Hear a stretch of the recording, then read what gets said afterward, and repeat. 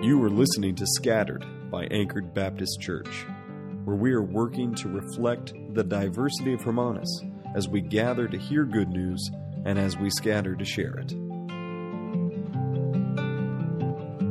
Hey, let me pray for us real quick, and then we'll dive into this passage this morning. Father God, we thank you for your word, and Lord, we ask that as we draw near to you through your word this morning, that this word that you have given to us, and that your Holy Spirit working through it and in us would be shaping us and molding us and be ever drawing our gaze and attention closer to Christ, who He is for us, what it is that He has done for us, and who it is that He still promises to be for us. It's in His name that we pray. Amen. So we're now in a new year, 2022. And there's a question that I have for you. It's a simple question, I think. Where will you find Jesus this year? And now that I'm on a roll of asking questions, I'll ask you another one. How will you know that God's favor is on you this year? How will you know that God's favor is on you? Where will you find His favor? Said another way, where will you find Jesus this year? Well, where do we find Him in our story today? Today, we find Jesus under the law of God. That might sound a little bit strange. And I know that every year, people say you get a clean slate, which means that your minds are totally erased. So let's go back, because I need it too.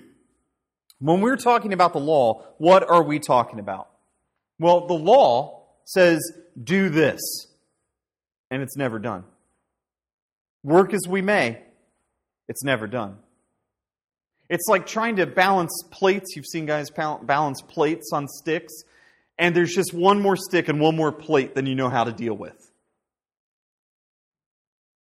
Whereas, what's the other side of this? The gospel, the good news. The gospel says, all of this has been done for you on account of Christ. Everything that God requires in His law is freely given to you in Jesus. The law places demands on you. The gospel, the good news, is that Jesus has done everything required of you in the gospel and given you His righteousness. So how is Jesus under the law here? Well, last week we saw Jesus being presented and dedicated at the temple. Though we skipped it for now, we also previously saw in Luke's gospel Jesus being circumcised. And both of these things were required of Jewish boys. And now there's a third step in this maturation process, in this initiation process. Now His parents went to Jerusalem every year at the Feast of Passover. And when He was 12 years old, they went up according to the custom. In these two verses, we read that Mary and Joseph were devout. It's a good thing. They were pious. They practiced their Judaism, their faith, with seriousness, with a true fear of the Lord. Maybe they came from good, devout families. But they also know who their son is, right? They, like all parents, have been given a very serious responsibility. They are to raise their child. They are to raise a child who knows who God is, who understands the faith. And they're also given the responsibility that all parents have to shape someone who actually contributes to their community and to their family. On top of that normal responsibility, so yes, that's normal, they have been gifted a child who is God's promised Savior. So they have extra serious responsibilities towards the Son. And there's probably a lot of mystery involved in that. Questions that lots of people have tried to answer and they shouldn't try to answer. That is to say, do they need to be helicopter parents, as some people say? constantly making sure that the Savior of the world doesn't die before he gets of age to save everyone. Right? Jesus, don't play on that cliff. Jesus, don't do that. Or is he invincible? Is he already catechized? Does he already have all the knowledge of the faith built into him? Or do we need to start from scratch? In that case, Mary and Joseph probably need to brush up just a little bit. These are questions that we don't have answers to. We don't need to have answers to. All of that to say is that they brought Jesus back to the temple for his coming of age presentation. At 12, he is to be treated like a man. Now, unfortunately, our world takes that idea of being treated as a man or as a woman that's come of age, and it sometimes sounds like a demand, right?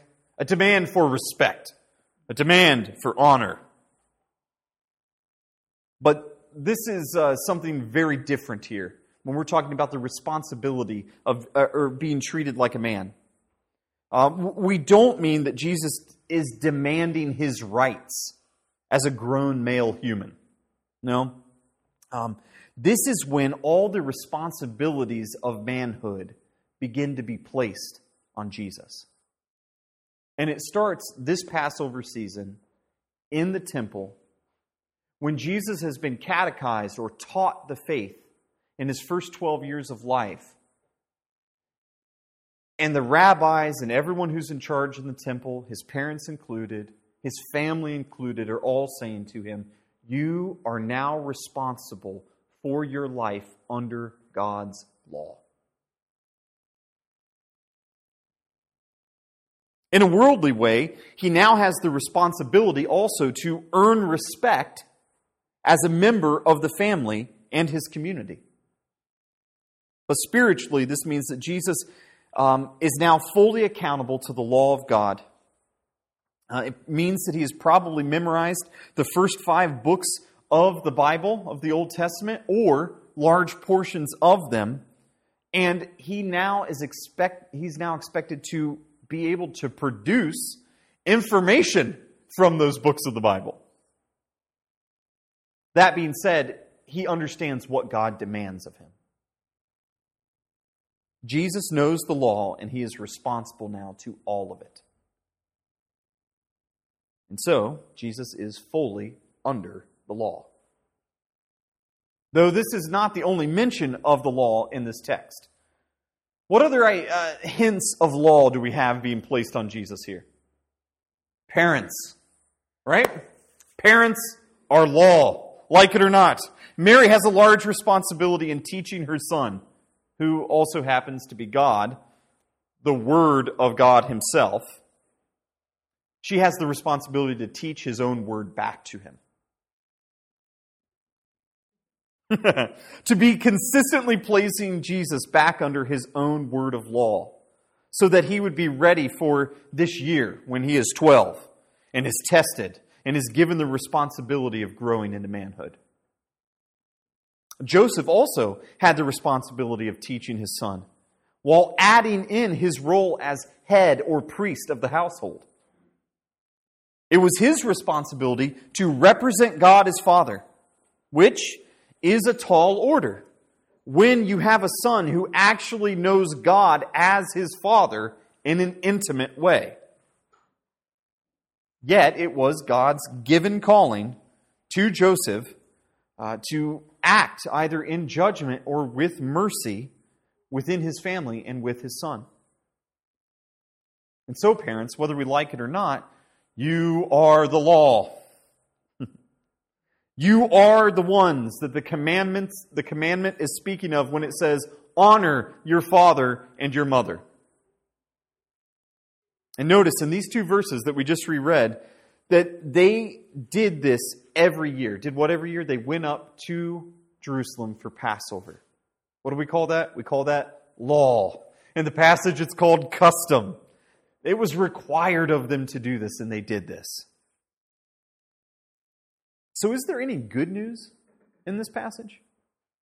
Is there anything that gets us closer to answering the questions that we have, and that is, where do we find Jesus and how do we know that the favor of God is upon us this year? Let me go back to our passage here for just a moment. I want to make sure that we're picking up all the pieces of the story, and then we're going to dig in to see what it means for Jesus to be under the law for us. And when the feast ended, as they were returning, the boy Jesus stayed behind in Jerusalem. His parents did not know it, but supposing him to be in the group, they went a day's journey. But then they began to search for him among relatives and acquaintances, and when they did not find him, they returned to Jerusalem, searching for him. What's happening here? Are Mary and Joseph negating their responsibilities as parents? No. Jesus is now supposed to be taking some responsibility for himself.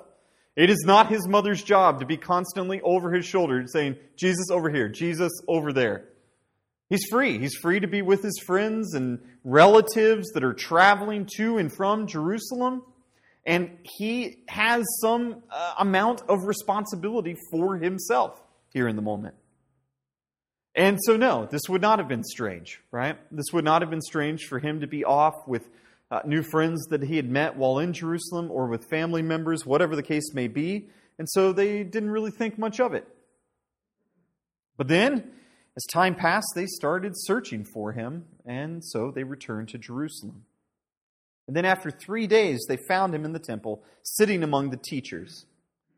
Now, these teachers of the laws, right? These teachers of the law, we know these guys as priests, as Pharisees, law people. Sitting among the teachers, listening to them, and asking them questions. Now, this would have been a good thing for the 12-year-old boy to do, seeing as how he's just been inducted into manhood. He's now under the law. He needs to understand the law with greater depth. However, I have a feeling that if we were in the middle of this conversation, it would be like any group of people that think they know something about God's Word. I love us all, right? Okay, but here's the deal. We would probably all have disagreements. Well, I'm not really sure you can take that passage that far. I think that it should go further than that. You're going to have teachers that are disagreeing, in a good way. Teachers that are pushing back on one another, growing, learning, so on and so forth. Which is so interesting then, because as a 12-year-old boy who's been taught by his mother and father, Jesus is not expected to answer or give responses to any questions. Right? And yet this is what's going to happen. The best thing that you're going to get out of the teacher of the law is a response. You're not going to get an answer. Here's the difference. A response is not someone's opinion, but someone's well-informed idea, their best thinking about a text of Scripture. And Jesus, on the other hand, is going to give something more than that. He's going to give an answer. All who heard him were amazed at his understanding, that is, that he was able to ask such good questions, and his answers.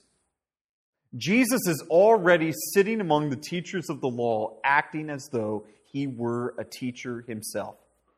Acting as though he were a rabbi. Someone that has the responsibility of shepherding God's people. Let's just say he took up that mantle as a 12-year-old rather quickly, right? And when his parents saw him, they were astonished. This is not a good astonished, okay? This is a bad astonished.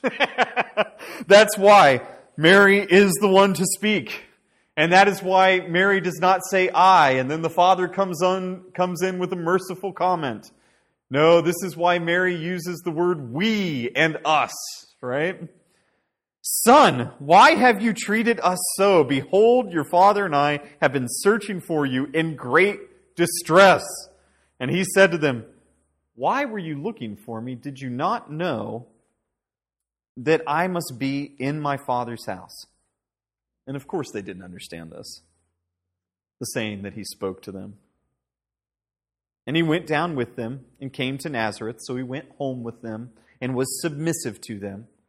We know this word, someone that is standing behind, supporting, strengthening, and also understanding that you have a leader.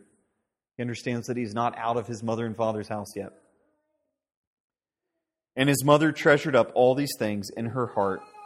And Jesus increased in wisdom and in stature and in favor with God and man. So he grew both in his mind, in his heart, in his body, and then he also grew in favor with God and man. This favor with God, we saw this back at the beginning. And the child grew and became strong, filled with wisdom, and the favor of God was upon him.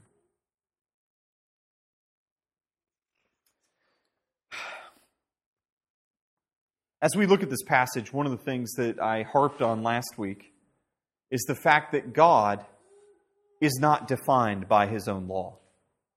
God defines the law for us to get a glimpse of who he is, what he values, and then what he demands of us. So then, how significant is it that Jesus places himself fully under God's law? It's very significant. It's very significant. Why? Well, let me read what Paul has to say from Galatians chapter 4.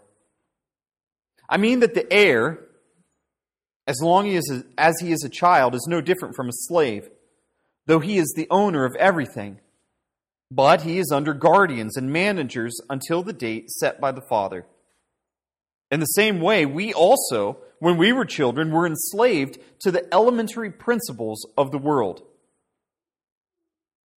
But when the fullness of time had come, God sent forth his Son, born of a woman, born under the law, to redeem those who were under the law. Jesus willingly placed himself fully under the law of God because he needed to place himself under the law of God for you. He could not redeem us who are under God's law without first placing himself under it. He did this so that we might receive adoption as sons. And because you are sons and daughters, God has sent the Spirit of his Son into our hearts, crying, Abba, Father. So you are no longer a slave, but a son. And if a son, then an heir through God. You are an inheritor of all of God's good gifts through Jesus Christ, because he was put under the law for you, to redeem you who were under the law.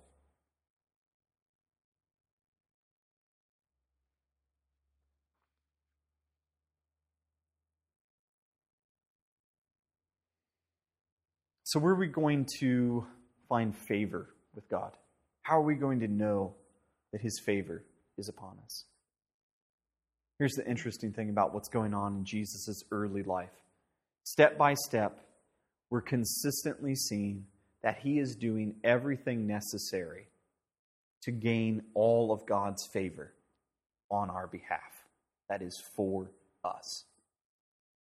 When it says that he's growing in God's favor, when we will see next week at Jesus' baptism, that God, the Holy Spirit, descends upon him and God cries out and says, "This is my Son in whom I am well pleased."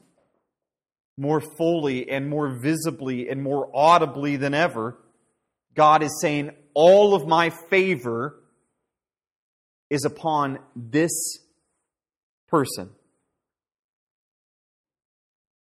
This is kind of what Solomon was saying in 1 Kings, right? That his father had all of God's steadfast love placed upon him.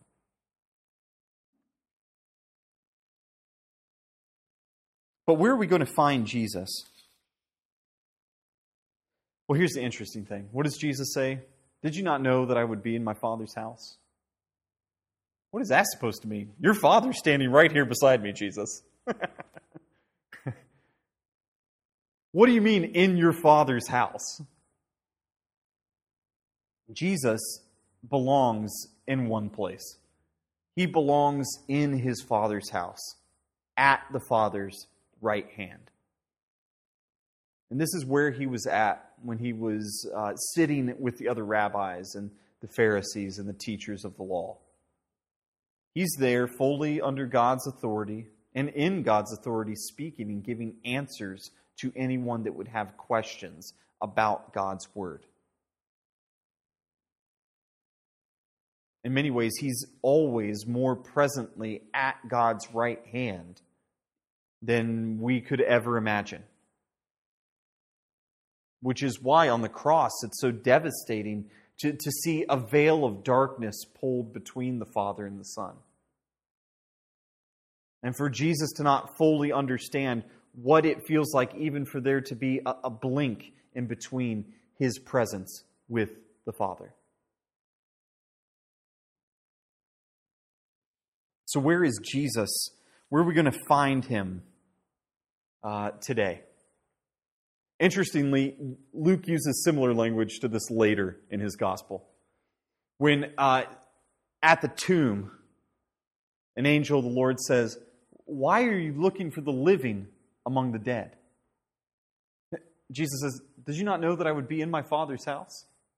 I'm the one place that I should be. How did you not know that? How did you not know that I would be living? Why would you look for me among the dead?" And so where is Jesus for you right now? Well, Paul says it this way in Romans 8. Who is to condemn? It's a whole argument, but how can we be condemned? Jesus Christ is the one who died, and more than that, who was raised, who is at the right hand of God, who indeed is interceding for us, who is stepping in for us and speaking for us to God the Father. The writer of Hebrews says it this way. He is able to save us to the uttermost, all the way, those who draw near to God through Him, since He always lives to make intercession for them. What is Jesus currently at the right hand of the Father to do? To intercede for you, so that in your sin, He can say, but remember, my blood is on that one. Or as John writes, "My little children, I am writing these things to you so that you may not sin. But if anyone does sin, we have an advocate with the Father." That is someone that is speaking on your behalf at all times. That is Jesus Christ, the righteous. Or earlier on in Romans, "And He who searches hearts knows what is the mind of the Spirit, because the Spirit intercedes for the saints according to the will of God." And here's our big idea for today. Jesus is found at the right hand of the Father, speaking for you and giving you the favor that we could never earn. Jesus is at the right hand of the Father, speaking for you on your behalf and giving you the favor that you could never earn. It's an interesting passage to think about a 12-year-old Jesus, right? How in the world is this 12-year-old that's just becoming a man going to do anything for us? And yet, even in this early glimpse at his life, he's there in his Father's house, undoubtedly preaching the good news to those who have only law.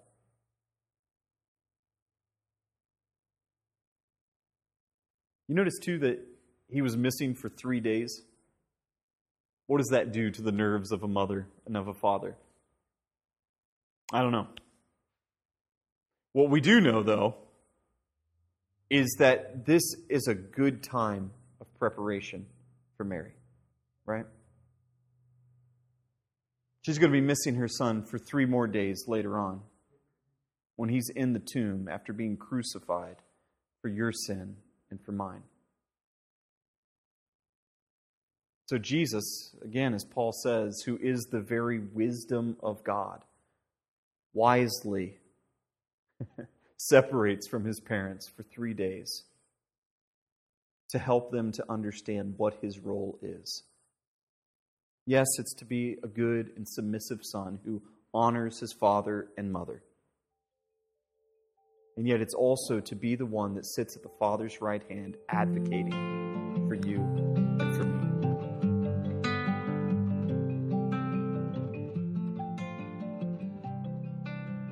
Until next time, know that the grace of our Lord Jesus Christ and the love of God the Father and the fellowship of the Holy Spirit is with you all.